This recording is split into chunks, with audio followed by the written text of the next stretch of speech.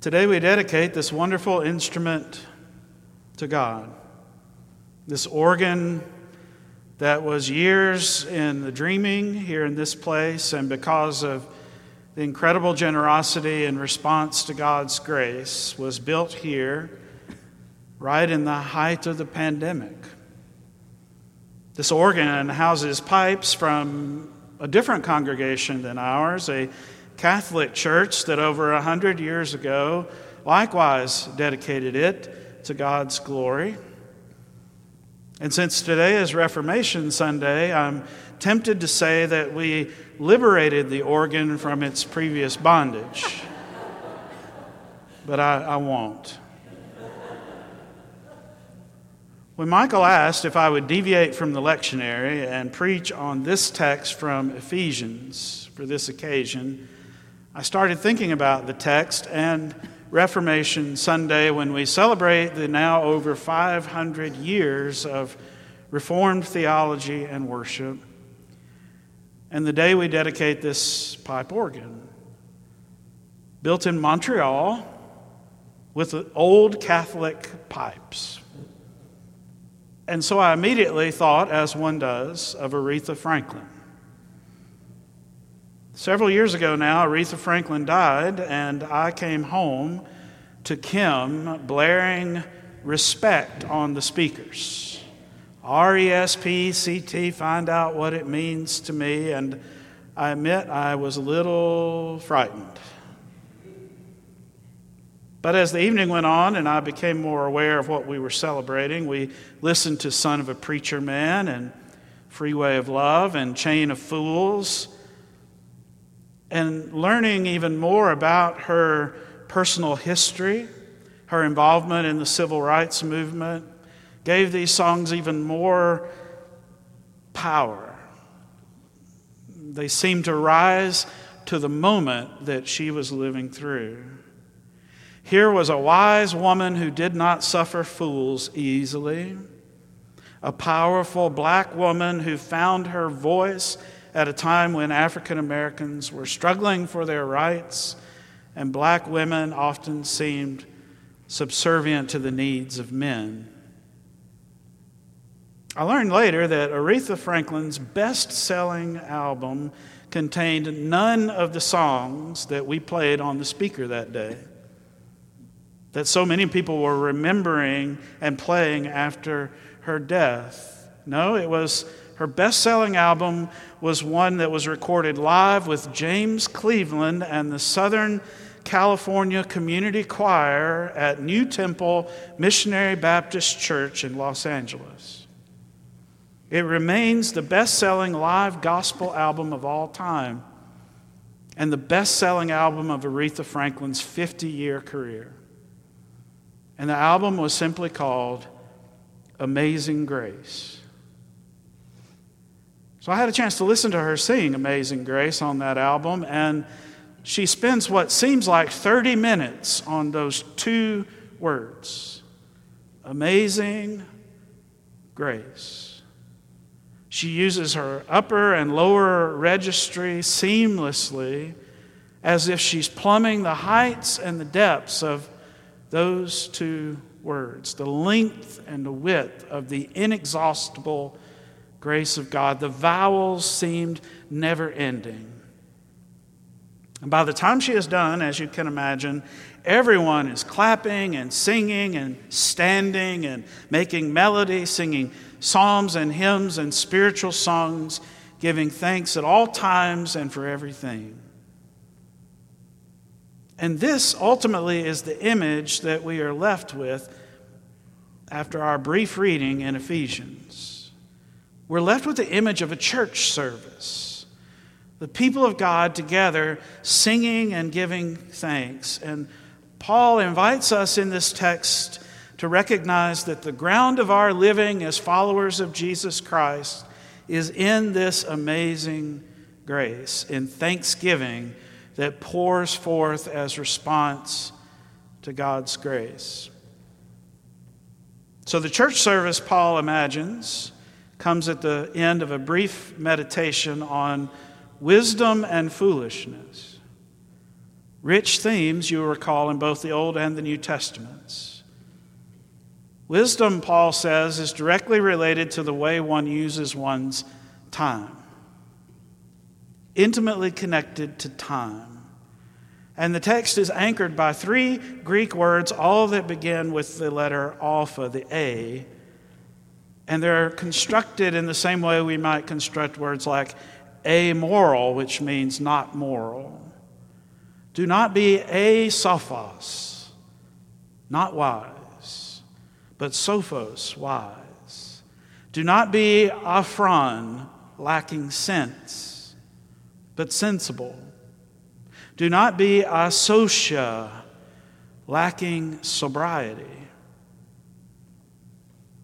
First, there's wisdom and foolishness. Wisdom comes from taking care with the time that we have. Being mindful how we use our days. Our days are numbered after all. We're only given a set amount. Use them well, Paul says. And when the days are evil, it becomes even more important that as followers of Christ that we order our days. Because each day we are given is an opportunity to practice the way of Jesus Christ in the world, to counter hate with love, to counter indifference with engagement, to counter violence with peace, to bless others, to serve others. This is the wise use of one's time in the world. Every day we awaken, it's a grace. Every hour we are given is a grace. Wise persons use that time carefully. Eugene Peterson wrote a book several years ago that I have close at hand, and I make a point of reading several times a year at moments of great stress. And when I feel that stress, I pull it down from its familiar place on the shelf and read just the first few words that guide me back to center. The book is called The Unbusy Pastor, and it begins with these words: "The one piece of mail certain to go unread in my wastebasket is the one addressed to the busy pastor." Not that the phrase doesn't describe me at times, he writes, but I refuse to give my attention to someone who encourages what is worst in me. I don't think it's just pastors.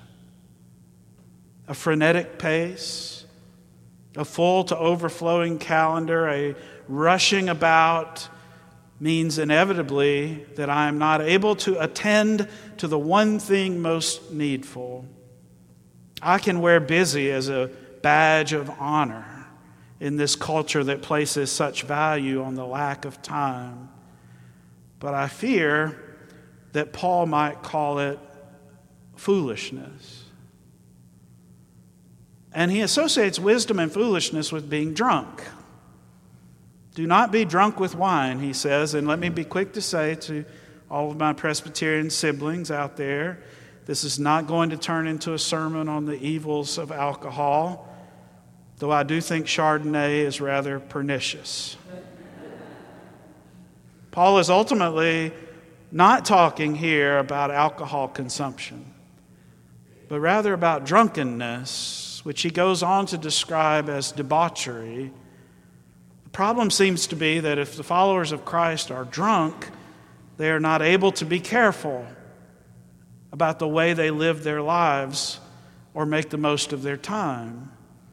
To be drunk is to walk through your day and night unaware, unable to respond, unable to trust your own discernment. So I wonder if we couldn't place many things here in place of wine. Pursuits that deaden the mind, that cause us to check out of life, that can become quite addictive. We're surrounded by those pursuits, it seems to me. And it's difficult for us to maintain the attentive posture that Paul calls for here. We, after all, live in the real world with its many distractions, with its competing voices, with these vast amounts of information. Cultivating wisdom seems like more than we can do. It feels like Paul is just telling us one more thing that we have to do, adding it to the long list. Feels like a setup for failure. But Paul doesn't walk away after he prescribes wisdom to us. Rather, he turns around and walks into the sanctuary and beckons us to follow him. He ushers us into worship. Instead of being drunk with wine, be filled with the Spirit. Sing, he says. Sing psalms and hymns and spiritual songs, giving thanks at all times for everything. It's a call to substitute life-denying practices with life-giving practices. To focus the mind on habits that over time usher us into a life of wisdom. And that brings us back to Aretha and to this instrument that we dedicate today. Aretha's music that day in Los Angeles, and I believe the reason that it remains the best-selling album she ever put out and the best-selling gospel album ever put out, had power because it emerged from a thankful and authentic heart. All you have to do is listen to that album and you know she's filled with thanksgiving. Her authentic voice comes shining through. And this instrument behind me here is the gift of many thankful hearts, will also pour forth its music with power because it accompanies, it leads the worship of the people. Apart from the worship of the people, I'm just going to be honest, it's not a wise investment to build a pipe organ. If you go on Spotify right now and you look up the rankings for music, pipe organ tunes will be very close to the bottom of the list, if they even make the list. But that's not what this instrument is dedicated to doing. This is not a concert organ. It is a tool for worship. It has been built here to enable us, the people, all of us, to be attentive toward God. Its pipes, as you heard Michael say just a moment ago, are powered by the very wind, the breath, the Spirit of God to summon us away from distraction to the font of true wisdom. Its music pours forth alongside our voices, psalms, hymns, and spiritual songs, that we might do that one thing that our Reformation fathers and mothers said was our chief end.